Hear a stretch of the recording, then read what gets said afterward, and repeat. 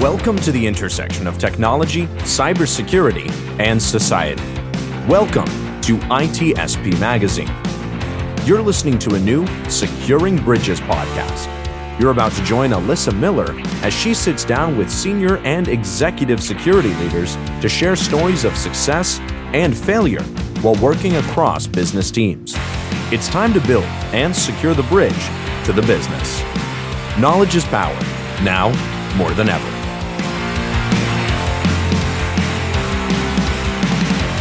All right. Hey, everybody.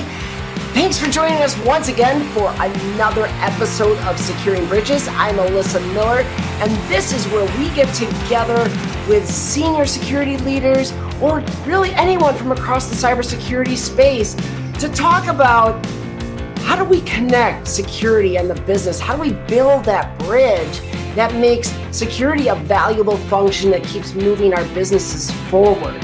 So we've had some exciting guests, and this week is no different. I am thrilled. She is one of my most favorite humans in cybersecurity, and I'm so honored to have her with us today. Everybody, it's Jules. Hey, Jules, how are you? Hi, everybody. Hi, how are you, Alyssa? I am doing wonderful. I'm so excited to have you. So for those of you that don't know, Jules and I actually met in real life for the first time. We were just talking about it before the show, is RSA 2020, right before the world ended and we all went virtual, right? So it's cool for us to be getting back together. But Jules, why don't you go ahead and introduce yourself? Tell our listeners and viewers a little bit about yourself. Sure. So I am Jules Okafor. I'm the CEO and founder of Revolution Cyber. I am an attorney who got into cybersecurity about 7 years ago. The company Revolution Cyber started because I saw that there was a gap between the way the business spoke and the way security professionals actually spoke. And my company helps to bridge the gap, but it also builds out security culture up and through the organization, helping to facilitate all of the requisite behaviors, actions, and policies that will allow the organization to do the right thing with regard to supporting cybersecurity change and change transformation. So, as y'all just heard that, if you have any question why Jules is on this show today, I don't know how to explain it any more than that. This is exactly what we're talking about here on Securing Bridges. And so, Jules, I would love to hear a little bit more about the story behind that. Like, what was there like a moment or something? Because I think we've all seen maybe some of that. We're all speaking different languages, right? Yes. But was there like something that stands out to you more so, like a certain event that was just like, oh my God, I got to do something about this? Yeah, when I first got into cybersecurity, I had no knowledge. And so I sat with engineers in the SOC. And what I would do is watch them try their best to communicate why an alert mattered and action needed to be taken. And a lot of it wasn't in English. In fact, I didn't understand what they were saying. I had no idea what they were trying to communicate or even what they wanted the result to be. So I understood that any normal person, anybody in the business could not possibly have a sense of what it is that this engineer was talking about. But they needed the person to take the action or they couldn't be secure. So what I decided was that a combination of my marketing background, years in sales, and being an attorney made it so I was the right person to really start to have that conversation first with engineers about, what is it that they're trying to say? And then being a translator for the business who really wants to understand productivity, impact, value, time to value. And so my company really is focused on the opportunity for the industry as a whole, really to look at how we're communicating security to ourselves and then to those who aren't part of it. That is awesome. And what I really love about what you just described is you just connected why this show, sorry, a little self-promotion here, but why this show fits both for security leaders as well as people in those more tactical, technical roles like you just described. I mean, literally understanding at that SOC level, as just a SOC, or just to listen to me, as a talented SOC analyst, you have all these great technical skills, but being able to communicate that is so important. Yes. And of course, that goes all the way up to the board level. If you're a CISO and you're trying to talk to the board. Yes. So I assume not as you look at this problem, is that something, are you trying to address it across that space, or what does that look like for you? Yeah, I mean, we started with really large enterprises who typically have an understanding of what needs to be done in this space. We didn't have to explain it. So they were our first customers. Where we sit now is the mid-sized companies. They neither have the resources, the money, or the time to really invest in this. So our company is kind of a complementary team that is focused only on the delivery of content communications out to the organization. But more than the one-time check the box training, it's every day, what needs to be said, who needs to know it, how do we communicate them to them? For instance, we've got a lot of news this week about Okta and about HubSpot. Well, what does the security team say to the marketing team? And everybody uses Okta. So what does that mean for all the people in the organization? How do you get people to know the information without scaring them?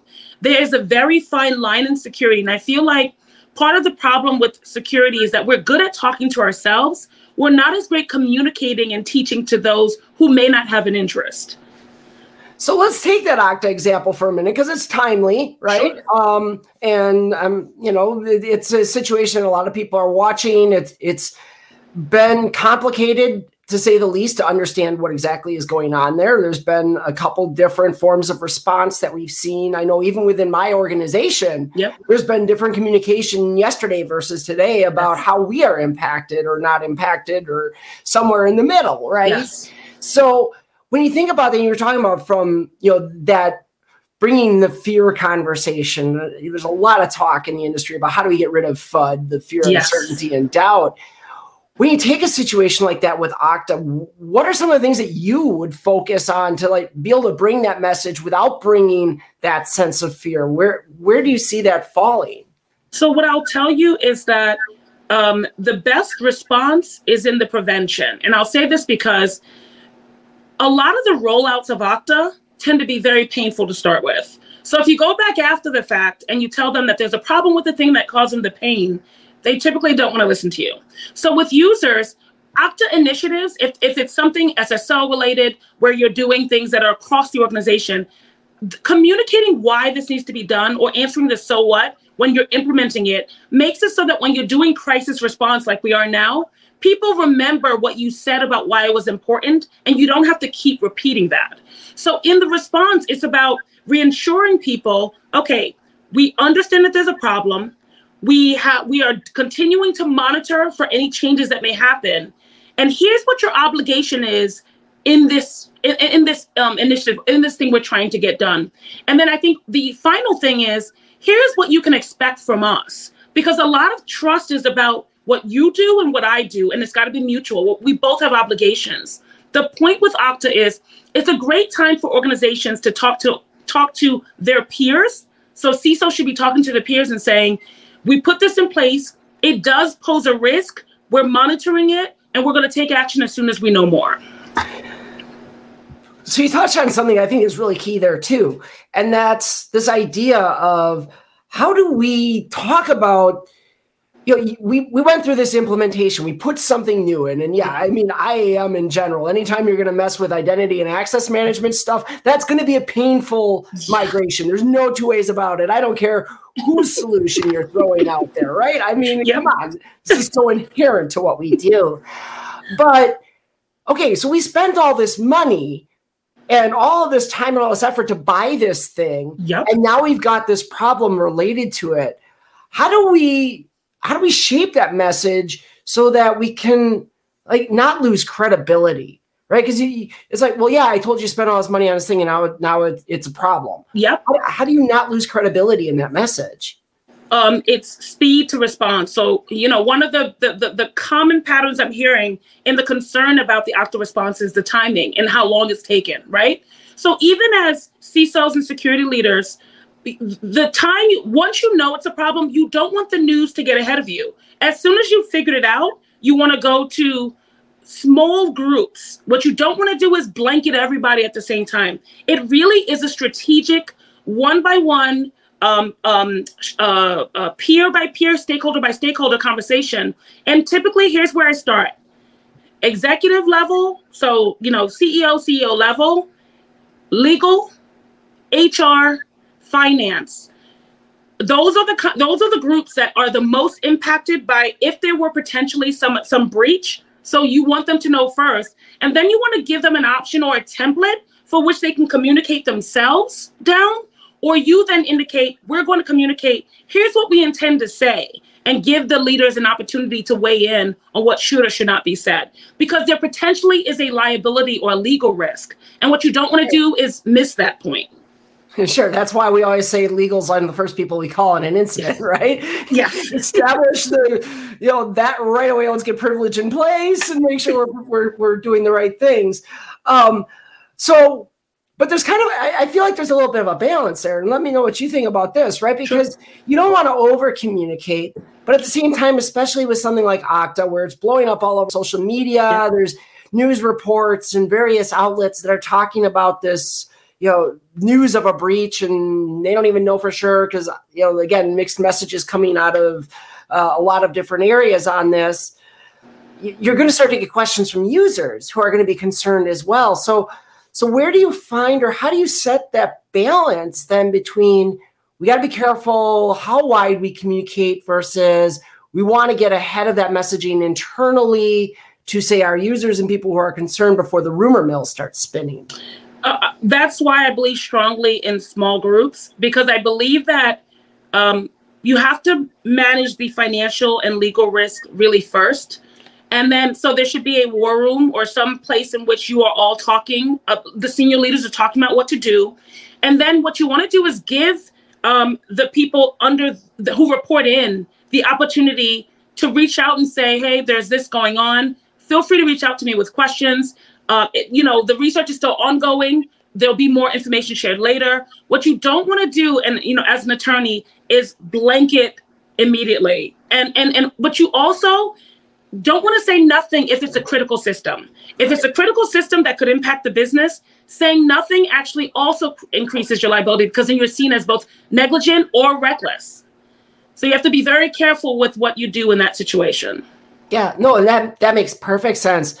So, as I'm thinking more in terms of that proactive approach, right? So you'd mentioned that before, where like the technology and where you have that challenge. I almost feel like this is a good conversation too, where just having that security aware culture starts to come into play. How about that for a segue? Because I know security culture is something you're really interested in too. Yes. And I think this is a perfect application of why that's important. Would you agree? I would agree. The fallacy or what I'm always disappointed to find, the most cyber aware cultures usually recently had a breach. They have a breach in their past. But there is an opportunity to get ahead of a major breach. Typically, there's a lack of willingness to invest because nothing's happened so far, right? Right. Now, everybody, and people are still mitigating the risk of supply chain, right? So it could be anything in your environment could cause a breach. But what I want to harp on quite a bit is the reactivity costs more. It costs more friction. It costs more trust. It costs more money. Setting it up so that you can actually create just a generic awareness. Let's start with awareness, right? The goal is to get to adoption. The goal is to get to change behavior. So a cyber-aware culture actually isn't enough.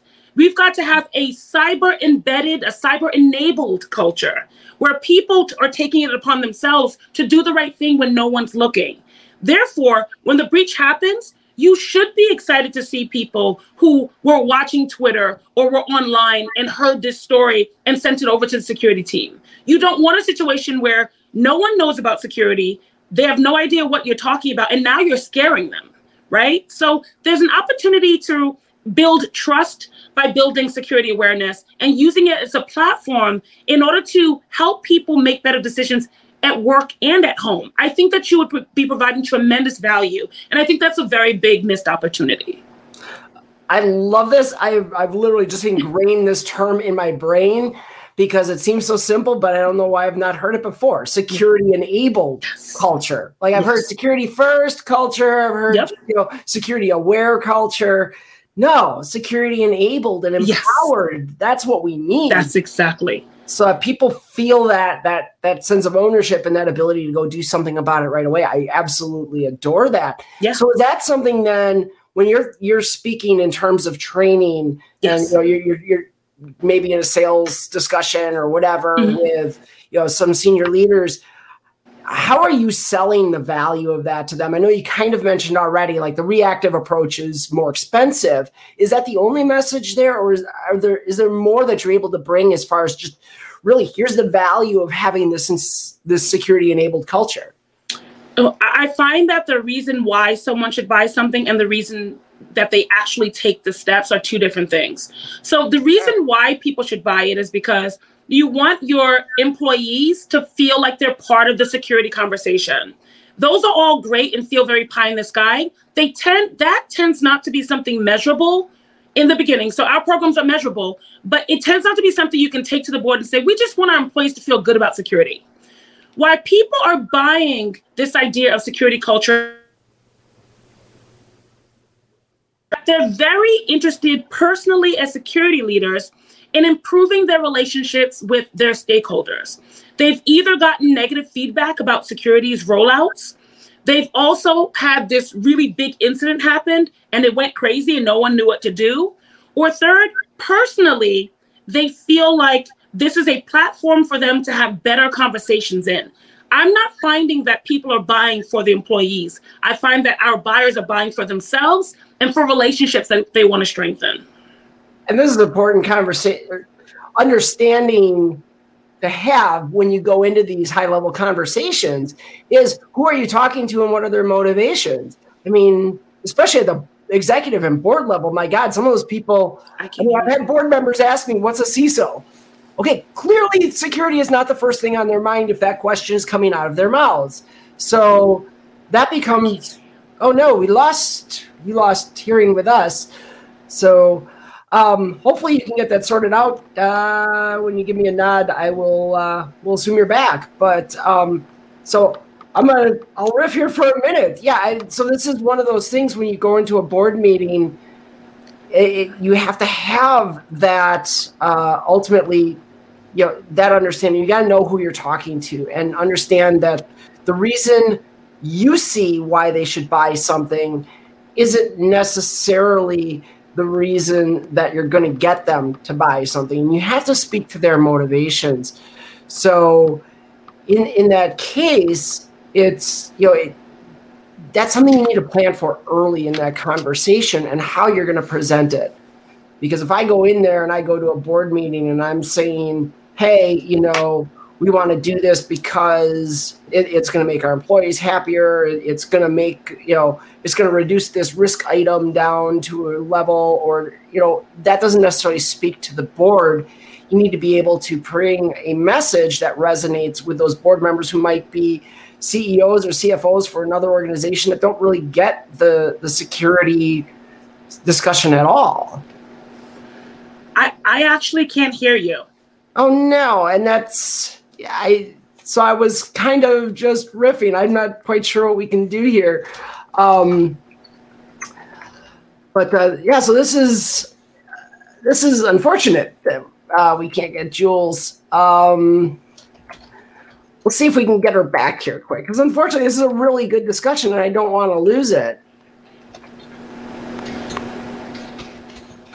So, I can't hear you. Yeah. Still nothing?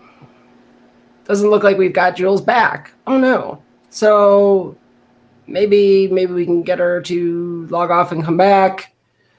Hopefully we get Jules back in a minute. So, I'm really glad, first of all, that this conversation took this turn. It was not where I thought we would go first. But obviously, the Okta situation right now is something that we're all incredibly aware of, and it does illustrate some of the key challenges. So when you've got this situation, and again, the mixed messages, there's been a lot of criticism of Okta this week. I'm not going to lie about that, but I don't want to harp on it either, because they're certainly not the first to make some mistakes in how they communicate, and they won't be the last. But it does bring about an interesting conversation for us as security leaders that, hey, we're just going to have to, we're going to have to understand better how we can communicate and limit the impact of that uncertainty in the marketplace, from impacting us within the division or within the business. So, some of the places I'm really hoping to dig in some more when Jules gets back is really, hopefully she can hear us now because she has come back. Yay! So, Jules, I was literally just riffing on, the whole situation of how do we, what you were saying ultimately, that, when you go to the board, you go to the executives, it's communicating with them is just really so much of that all important understanding their motivations, and that a lot of them may not be security people at all. They're probably a CEO at another company, or they might even just be a professional board member at this point in their career. And so there's that criticality of really understanding your audience before you go into a conversation like that. And it's not just, knowing who they are, it's actually doing some research and digging in.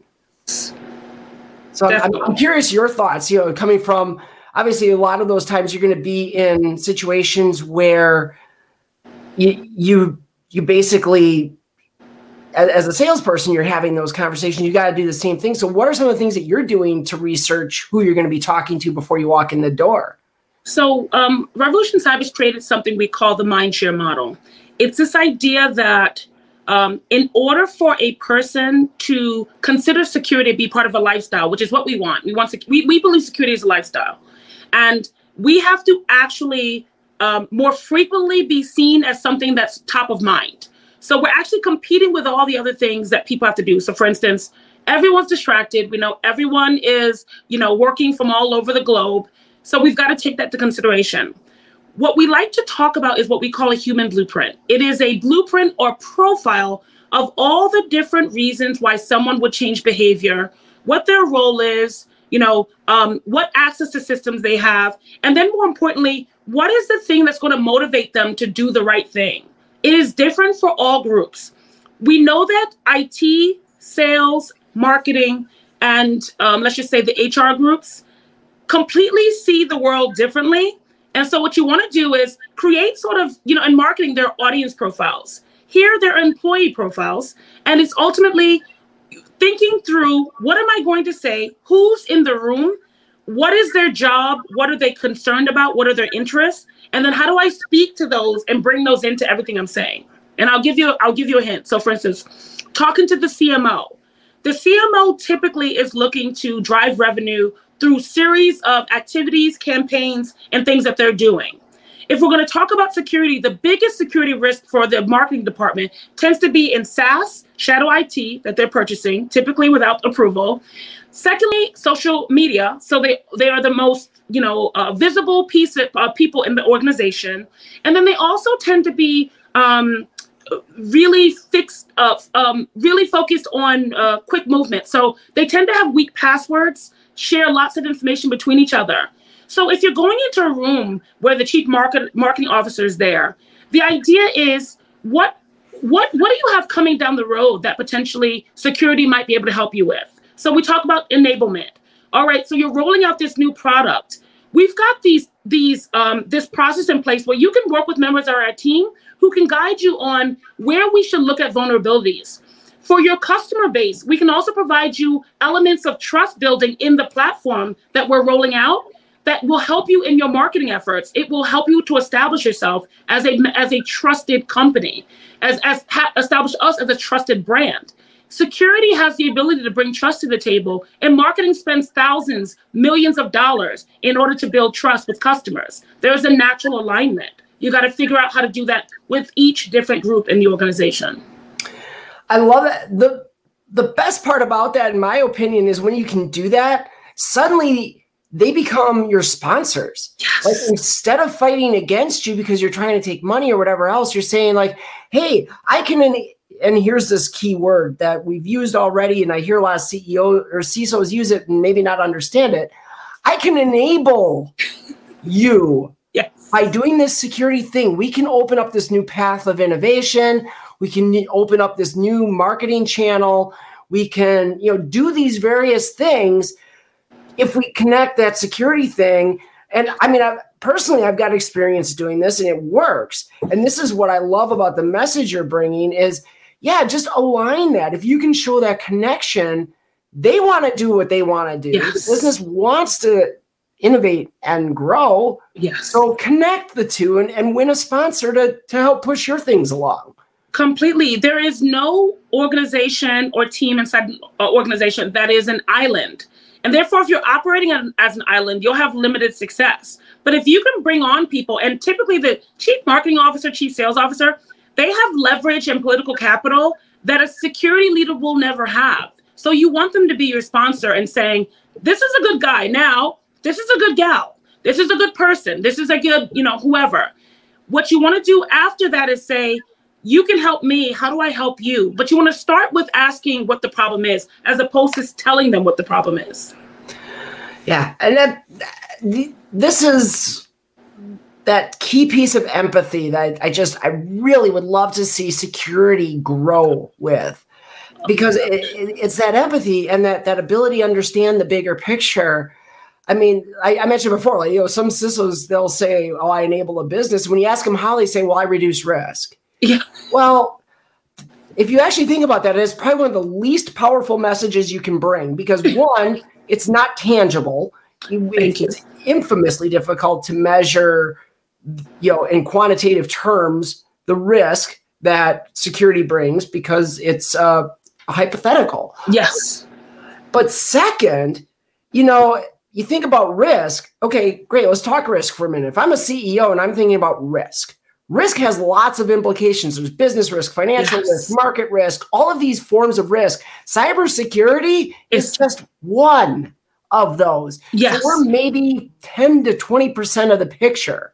So if your value prop is only that 10 to 20%, that's not a very effective message to say, this is my primary reason for existing. Completely. And what I will say definitively for a security leader is, you are only as helpful as what you provide to the rest of the organization. So if you're reducing risk and it's only cyber, but your risk reduction costs the company more money, you're not going to be seen as a value.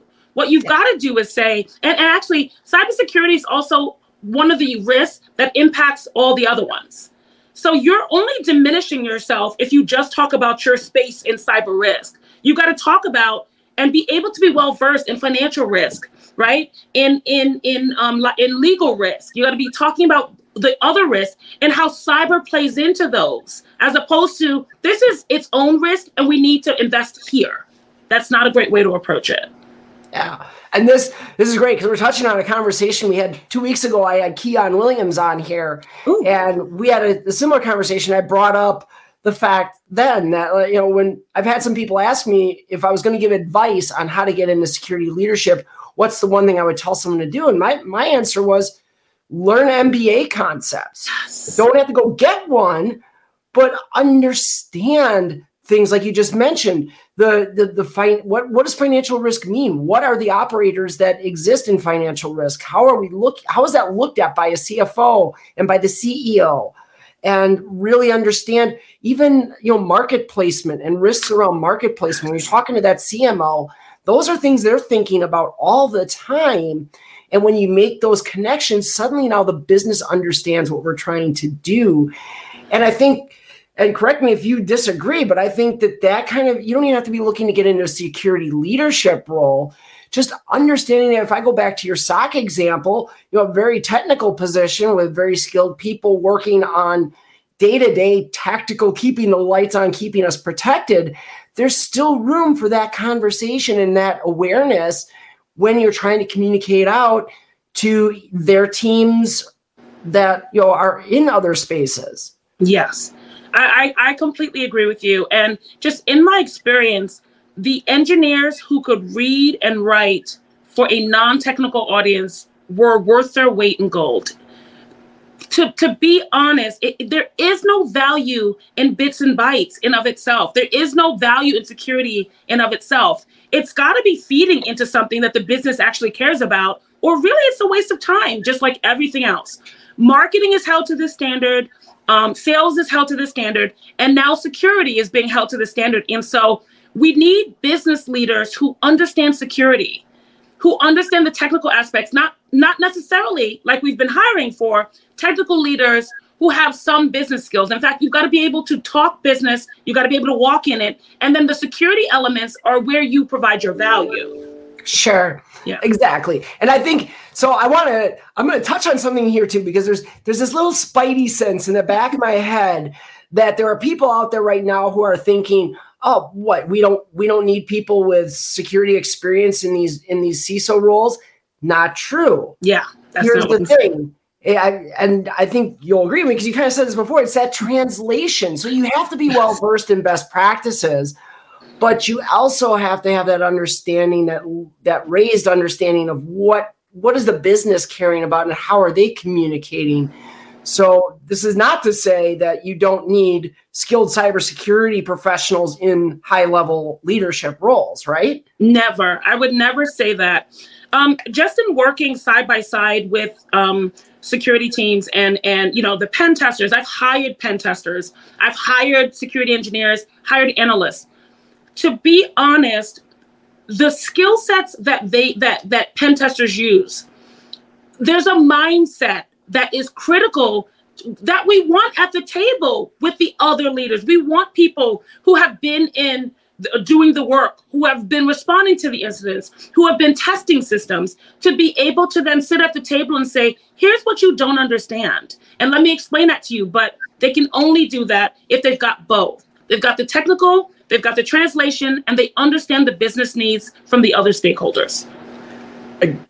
So coming from somebody who was in that space, let me tell you, yes. And I'll tell you what, those executives, those board levels, they actually love the idea. And this was something I had to come to terms with because I didn't think that this was something I could talk about. They love the idea of having a hacker or an ex-hacker or whatever in their boardroom with them. Yes. If, and only if, as Jules said, you can make that transition and be able to communicate to them and talk about all those cool things you did, not in terms of what do you do, but why? Why does it matter? How are you going to defend against that? That's the key in those conversations. I assume you've probably run into similar. Very much so. And I find that they do love having hackers in the room until you ask for dollars and can't explain why. Right? Exactly. Until it's so cool and this is great. That'll cost you $10 million. And then everyone's quiet and is like, okay, we're not sure. The only thing I will say over and over again is it is not true that those who are neurodiverse, those who have experience or highly technical, who have not had a lot of experience speaking and collaborating can't learn it. This is all stuff that can be learned. It won't be easy, but a lot of it is really listening. And so that idea of empathy is, let me hear what people are talking about. Let me have conversations with marketing. Let me ask questions of HR. You can learn it just by listening. And then all you're doing is figuring out a way, what's the best way to communicate that? Your skill sets as a hacker take nothing away from your ability to be wonderful in business and a business leader.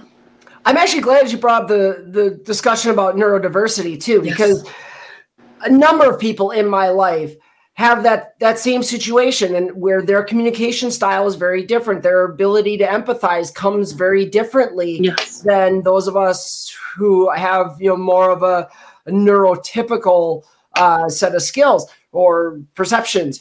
And so, anybody who would tell you that that people who are neurodiverse, who are somewhere in that spectrum, have no ability to do that or, are going to struggle mightily. Yes, it's something that has to be, accounted for.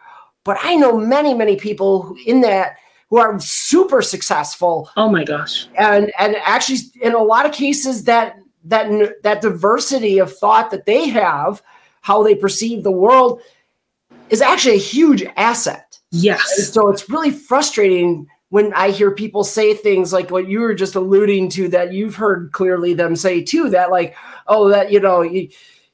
someone who deals with neurodiversity cannot do that. Well, that's not totally true, at least from what I've seen from loved ones in my life. Yes, and I've worked with and hired autistic individuals who worked on certain projects and worked with me on certain programs that I put together years ago, and these are some of the smartest, kindest, gentlest, and literally they just see the world in a different way. I think that there needs to be room made for this mindset because it contributes vastly to simplification, because for this mindset, it needs to be simple and plain, right? The other thing is I'm ADHD. I've been so since I was a kid. It takes me forever to do some of the things that I do. What I've done is acknowledge that it's something that takes me time, and I put in so many built-in sort of structures, right? So I stick very much to my calendar. My calendar is everything. I also have help. I have to hire help, assistants. I have to have organizers. I have to have people who create structure for me so that I can be as fantastic and wonderful as I am. But it's not an easy thing to do. And all I say to myself is, am I having the impact? Is what I'm doing working? And if it's working, then I'll start to see the benefits of that. And when it's not working, what can I do to change that? I think this idea is the world is for everyone. We've got to figure out a way to make a place for people. And then for ourselves, we've got to make the world work for us. And that's just what it is.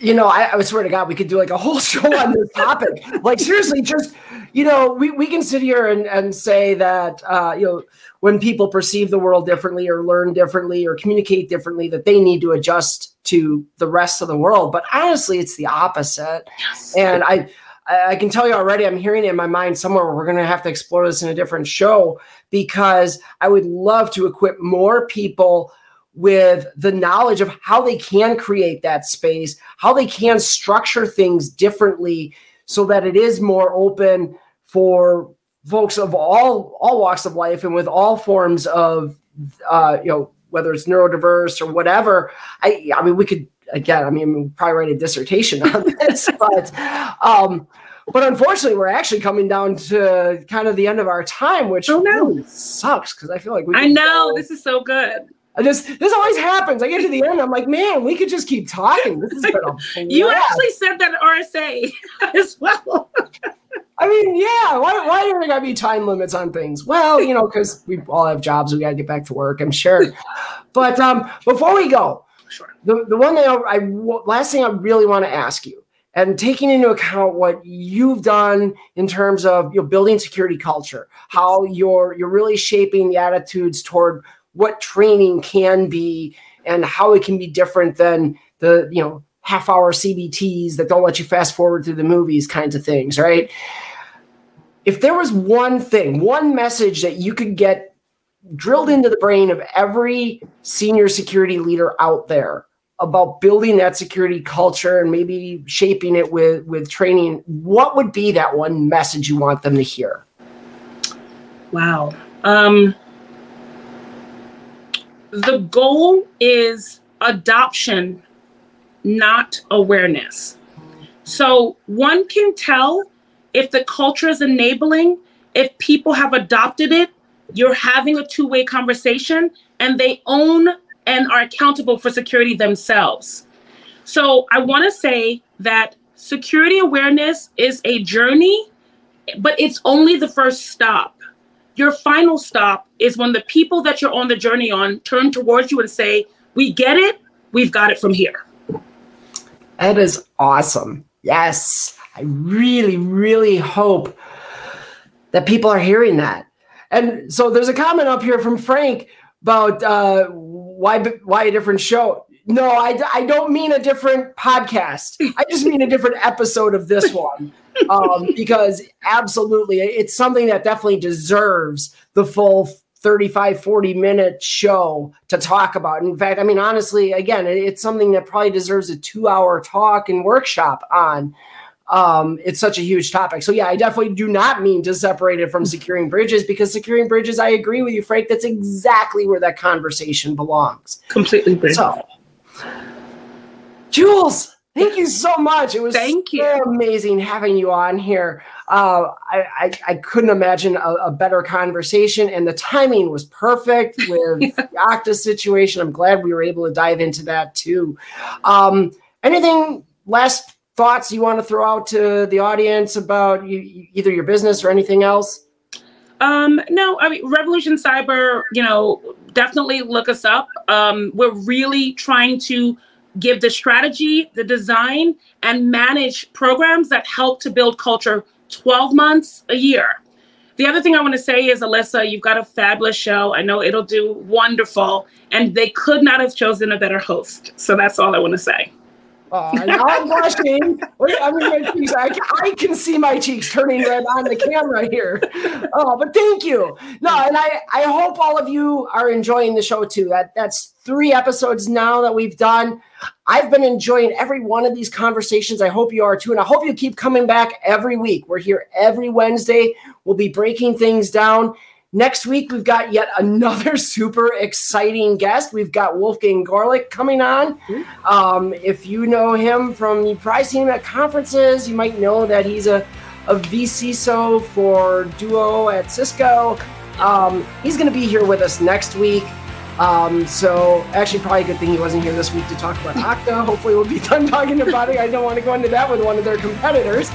But no, really good stuff. We'll be back here every week. Remember, go to itspmagazine.com.